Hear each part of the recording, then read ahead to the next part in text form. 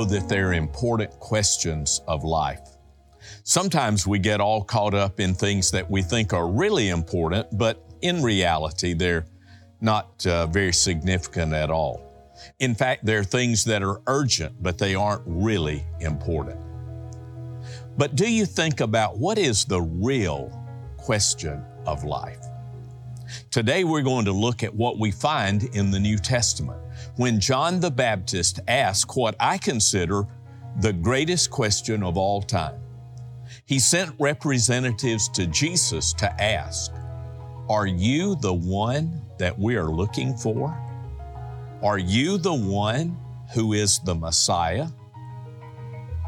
In reality, you and I have to do the same kind of thing, and we have to ask the important questions of life. Today, we're going to look at some of those from Luke chapter 7.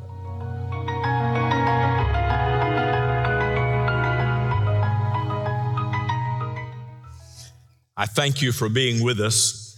I want you to hear the word of the Lord, and here's the way I would put this. The most important thing we're going to do is to follow along and hear the reading of God's word. All of this came from the Lord, and all of it is given to us.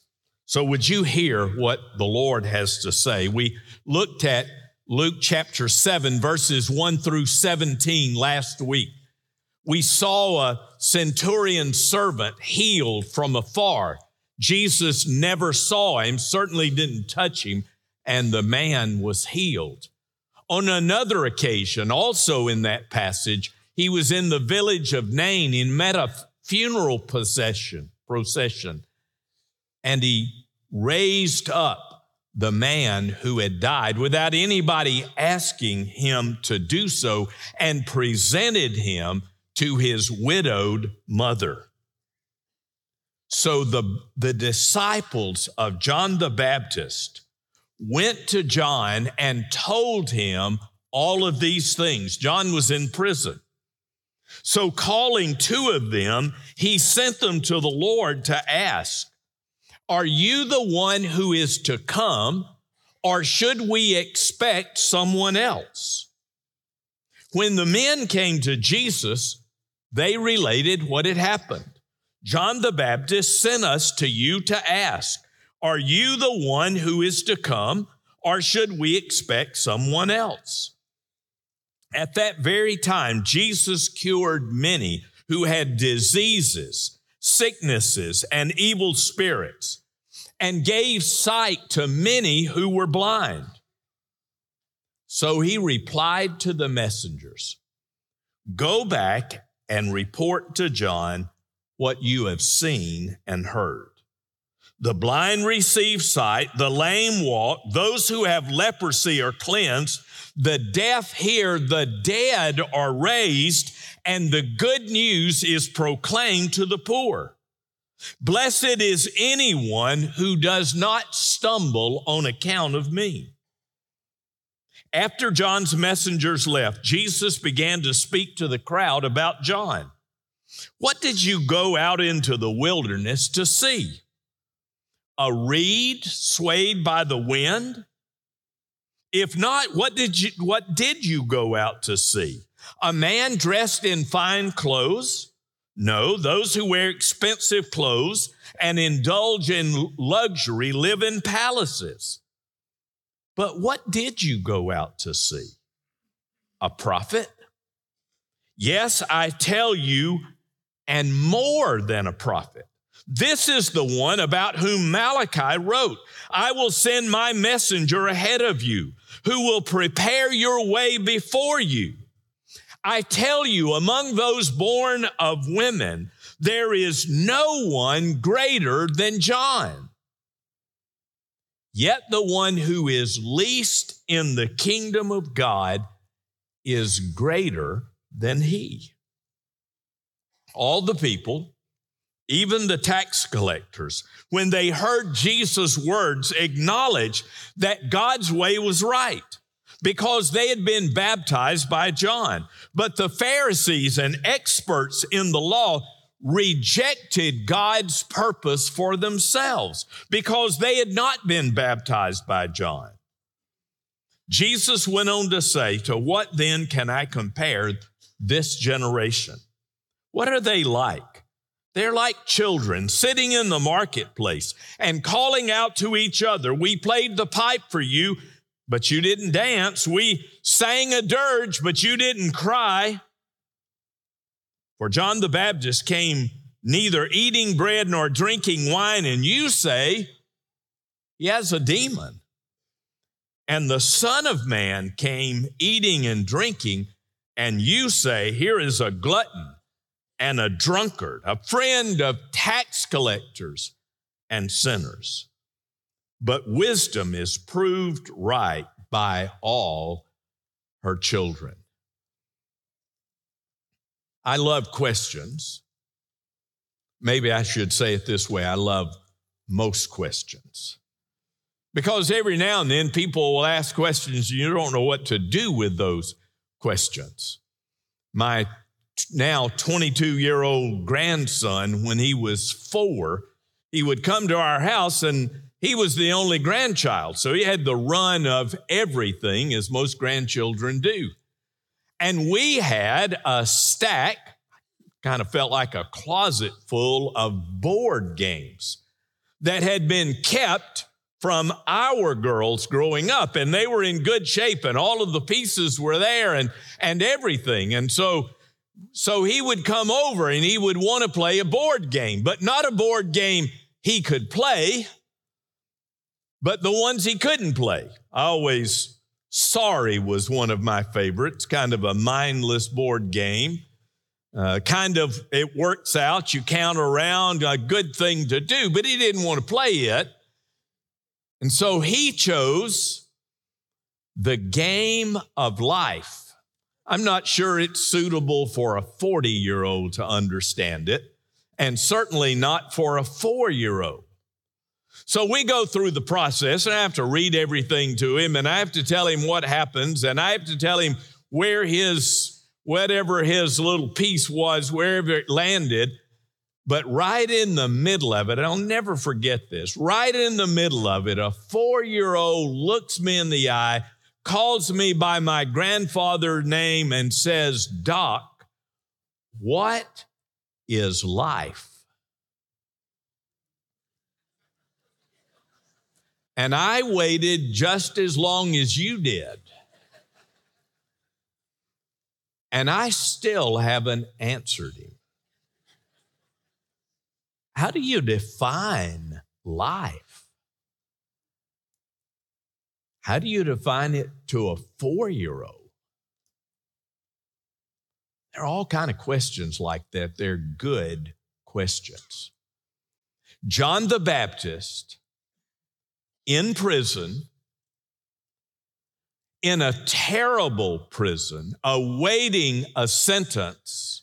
Remember, there was a real sentence. He was at the hand of a king, and the king had him beheaded. And John is living with all of that, and he hears about what Jesus has done, and he sends messengers and asks the question. I would say the greatest question. There can't be many more questions that fit into this group of questions. Are you the one who is to come, or should we expect someone else? Are you the Messiah? Are you the King of Kings? Are you the Son of God? Did God send you to us? Now, it's an amazing question because if anybody knew the answer, John knew the answer. After all, he baptized Jesus. He was there when the dove came from heaven, when the voice came from heaven, "This is my beloved Son, in whom I am well pleased." This is the one that John looked at and said, "Look, the Lamb of God who takes away the sin of the world. This is the one who was miraculously conceived and miraculously born, who was called to go before the coming king and prepare the way of the Lord. And John the Baptist lived in the wilderness, eating locust and wild honey, and calling people to repentance and faith and preparing them for the coming of the Messiah. And now John is asking, are you the one? But I want to tell you, I don't blame John. I don't blame John for two reasons. Number one, we all ought to be asking questions, and we ought to be asking important questions. Most of us are asking questions about today or tomorrow or maybe next week, but we aren't asking the real questions of life. We aren't asking about the future. We aren't asking about who is God and where is God and how is God working in our world. And we aren't asking, God, what do you want me to do and how do you want me to live? It's good to ask questions, and it's good to ask questions that matter. It's good to seek the truth, to desire God, to know what does God want in me and in my life. And so John asked that greatest of questions, are you the one? Remember how Jesus spoke. He talked about truth. We need to be asking questions about the truth. Unfortunately, we live in a day in which people say there is no truth. In fact, there are people who absolutely, categorically believe that there is no, so strange, makes no sense. They absolutely believe there is no absolute truth. Just let that sink in a little bit. Nihilism has become the belief of the day. There is no truth. On the way to this idea that there is no truth, there are those people who say there is your truth and there is my truth. There is no the truth. There's nothing that is true all the time. There's nothing that is completely true and not false. There is simply whatever I believe is true and whatever you believe is true. But that's not the way Jesus said it.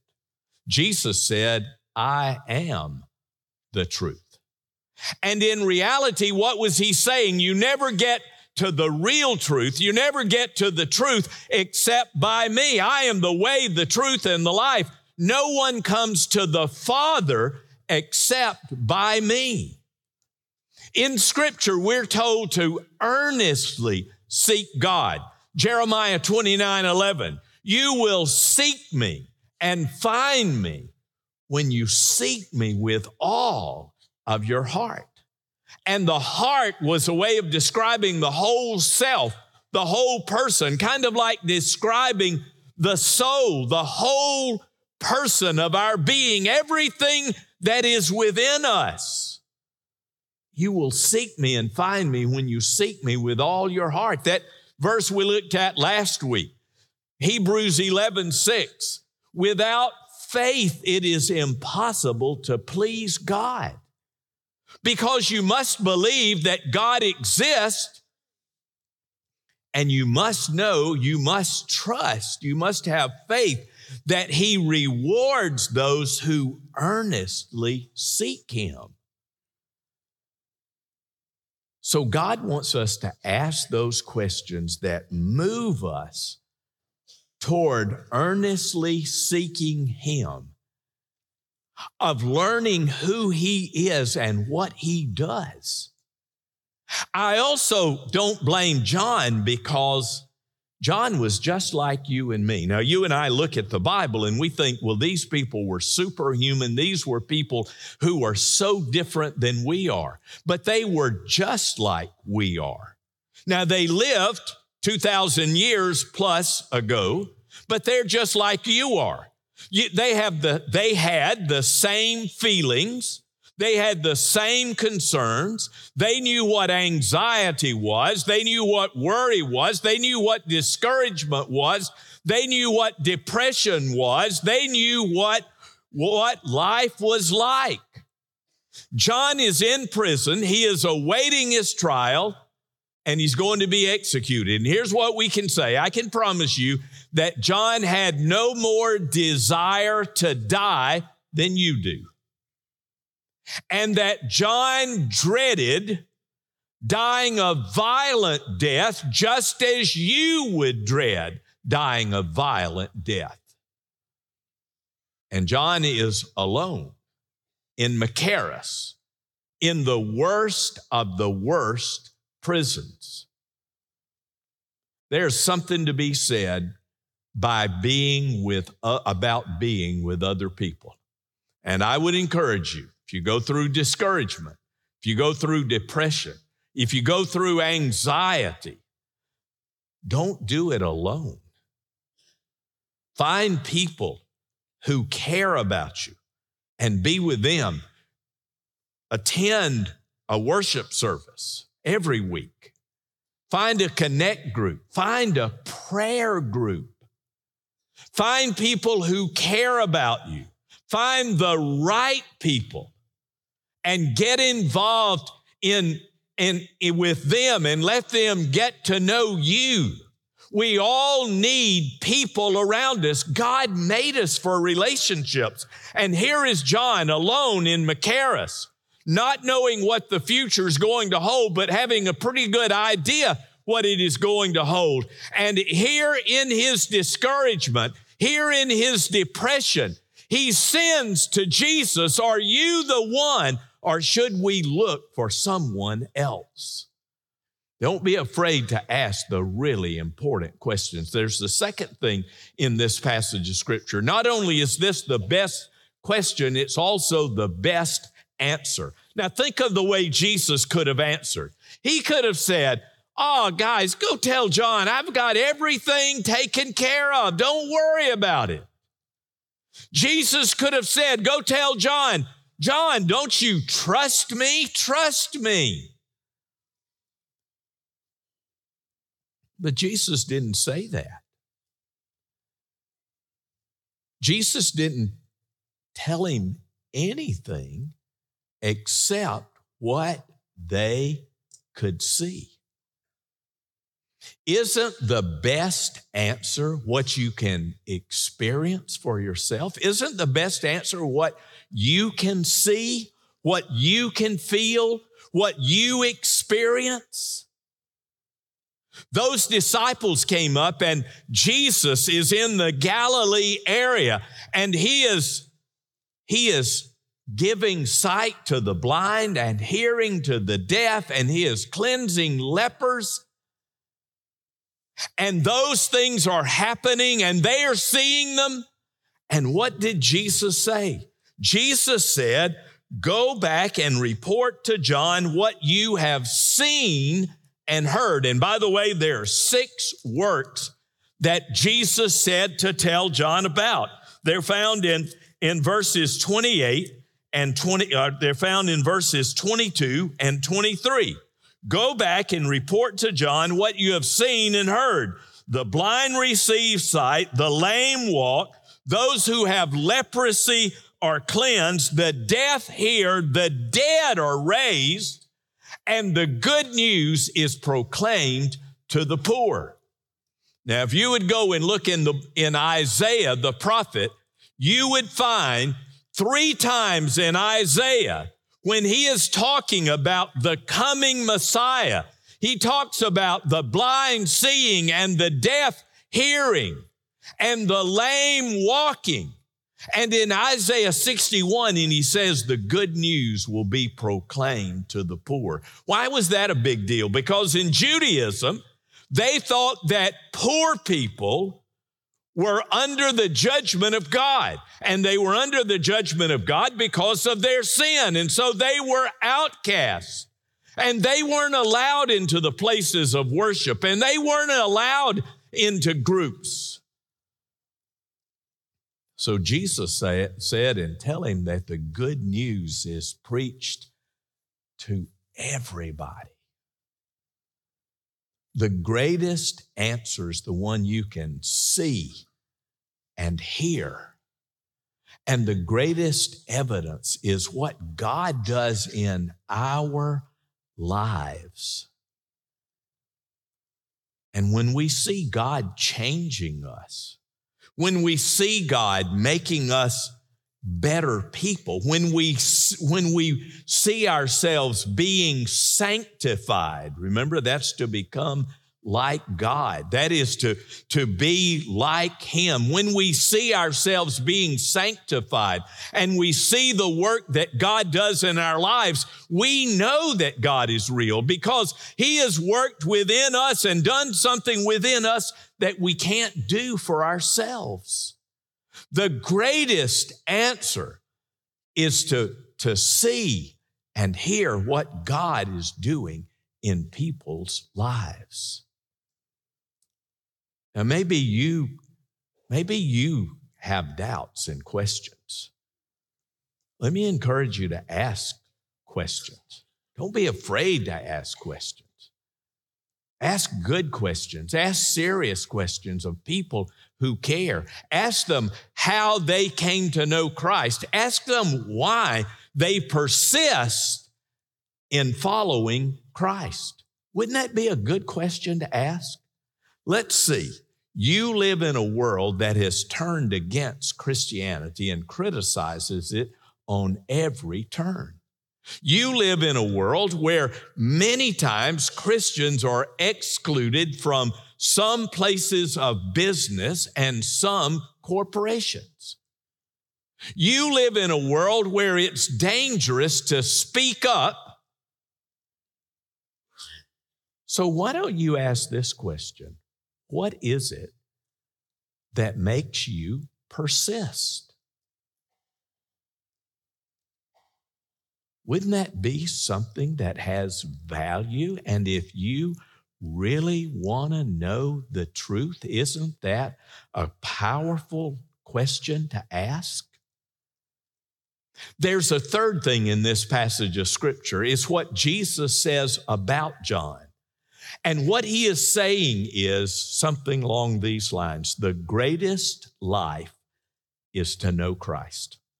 The greatest part of life is to know Him and to offer Him your life and to offer Him your business and to offer Him your job and to offer Him your family and to make Him the Lord and the master of your life. Isn't it amazing? There are several verses here that are difficult to know what to do with. One of them is this. I tell you, and he's talking about John. Who did you go out to hear? He said, did you go out to hear a reed that moves in the wind according to whichever the way the wind is blowing? Did you go out into the wilderness? Did you have to make the journey? Did you experience the wilderness to find somebody who was seeing which way the wind was blowing and then following it? Of course not. Did you go out to see somebody in fancy clothes? No, John wore camel hair. He ate locust and wild honey. The people in expensive clothes live in palaces. Did you go to hear a prophet? Well, of course you did. But John is more than a prophet. So you think about Isaiah, Jeremiah, and Amos. He's more than a prophet. And then Jesus said these words, I tell you, among those born of women, that's all of us, there is no one greater than John. Wouldn't you love for Jesus to say that about you? Well, He can't. Let me tell you why. Because this is what he says about you.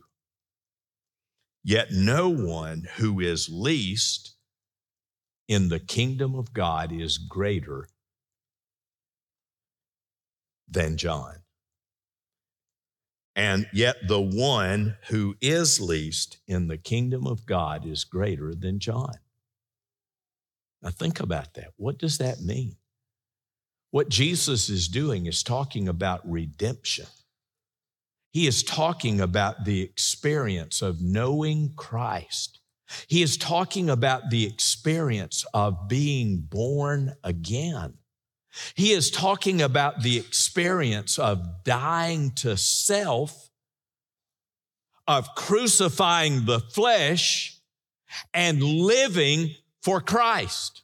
And what he is saying is there is nothing greater in life than to belong to God and to live in fellowship with him and to be a part of his kingdom. But here's the point. Everybody, would there be anybody here who didn't want to be in heaven if you died today? Would even the most skeptical or the most cynical not want to go to heaven? Is there anybody here who wouldn't want to be blessed of God? I can't imagine it. And 99.9% of us can't imagine it.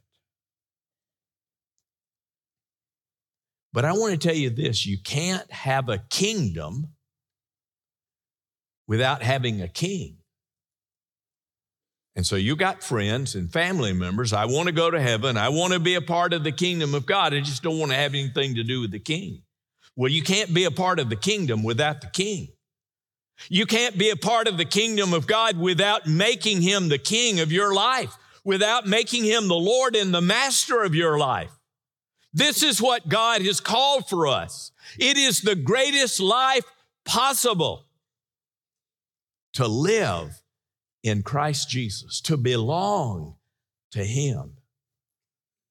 I love what a friend we have in Jesus. I was so thrilled. It didn't have anything to do with singing it, but I love that song. What a friend we have in Jesus. What a privilege. Listen, what a privilege to carry everything to him in prayer. Oh, what peace we often forfeit. By doing what? By not making him the king of our lives. By not letting him be the master and Lord. By not turning our lives over to him. By not saying, God, I want your wisdom, your guidance, your leadership in my life. I want to follow you and know you and live for you. The greatest life is in Christ. There's a fourth thing here, and that is the greatest hindrance, and it is an awful hindrance. Look again, verses 29 and 30. All the people, even the tax collectors, those were the lowest of the low. Even the tax collectors, when they heard Jesus' words, acknowledged that God's way was right because they had been baptized by John. What had John said? Repent, for the kingdom of heaven is at hand. And they had repented, and they knew it was God's way and it was the right way. But the scribes, who were they? They were the teachers of the law, the Old Testament. And the Pharisees, they were the self-appointed policers of the law of the Old Testament. But they didn't turn to God. Why not? Notice what it says, but the Pharisees, the experts in the law, rejected God's purpose in themselves. They did that because of their self-centeredness. They did that because they were looking for themselves. You and I stand the constant threat of living a self-centered life, and when we look for self instead of looking to God. And all around us are people who have rejected God's purpose for themselves. So how do we do this? We do it in what some people who've never heard the gospel find hard to believe. It simply means you surrender your life to God. It means that you receive the gift of His salvation. It means that you open your heart to Him in faith and you ask Him into your life. What will keep you from doing that? It's when you focus on self, when you reject the purpose of God in your life, and you don't follow after Him. But today you can follow Him. And today you're in a very good place to offer your life to God and to give your life to Him in faithfulness, in devotion, and let Him be the King so that you can be a part of His kingdom. So today I want to ask you to do that. Open your life to God, to give yourself to Him, to confess Jesus as your Lord and Savior, to talk with a pastor who will help you along with the next step in your life of where God wants you to be. And I want to ask those of you who know the Lord, but who kind of live from Sunday to Sunday without thinking of God, that you would ask, God, what is the next step in my life? And what do you want me to do that I might draw closer to you and that I might live closer to the King? I want to ask you to come to the Lord. Let's pray together. Would you stand with me? And I'm going to pray, and as soon as I finish the prayer, it'll be time for you to come. God, thank you for your word. Thank you for the Lord Jesus. God, thank you for John. Thank you for honest questions of honest people. Thank you for the answer that gives life and hope and peace and joy and forgiveness and eternal salvation. God, there are people right this moment who are struggling. Should I walk forward? Should I not? God, would you draw them? Would you encourage them? Would you help them this day? We pray this in the name of Jesus. Amen.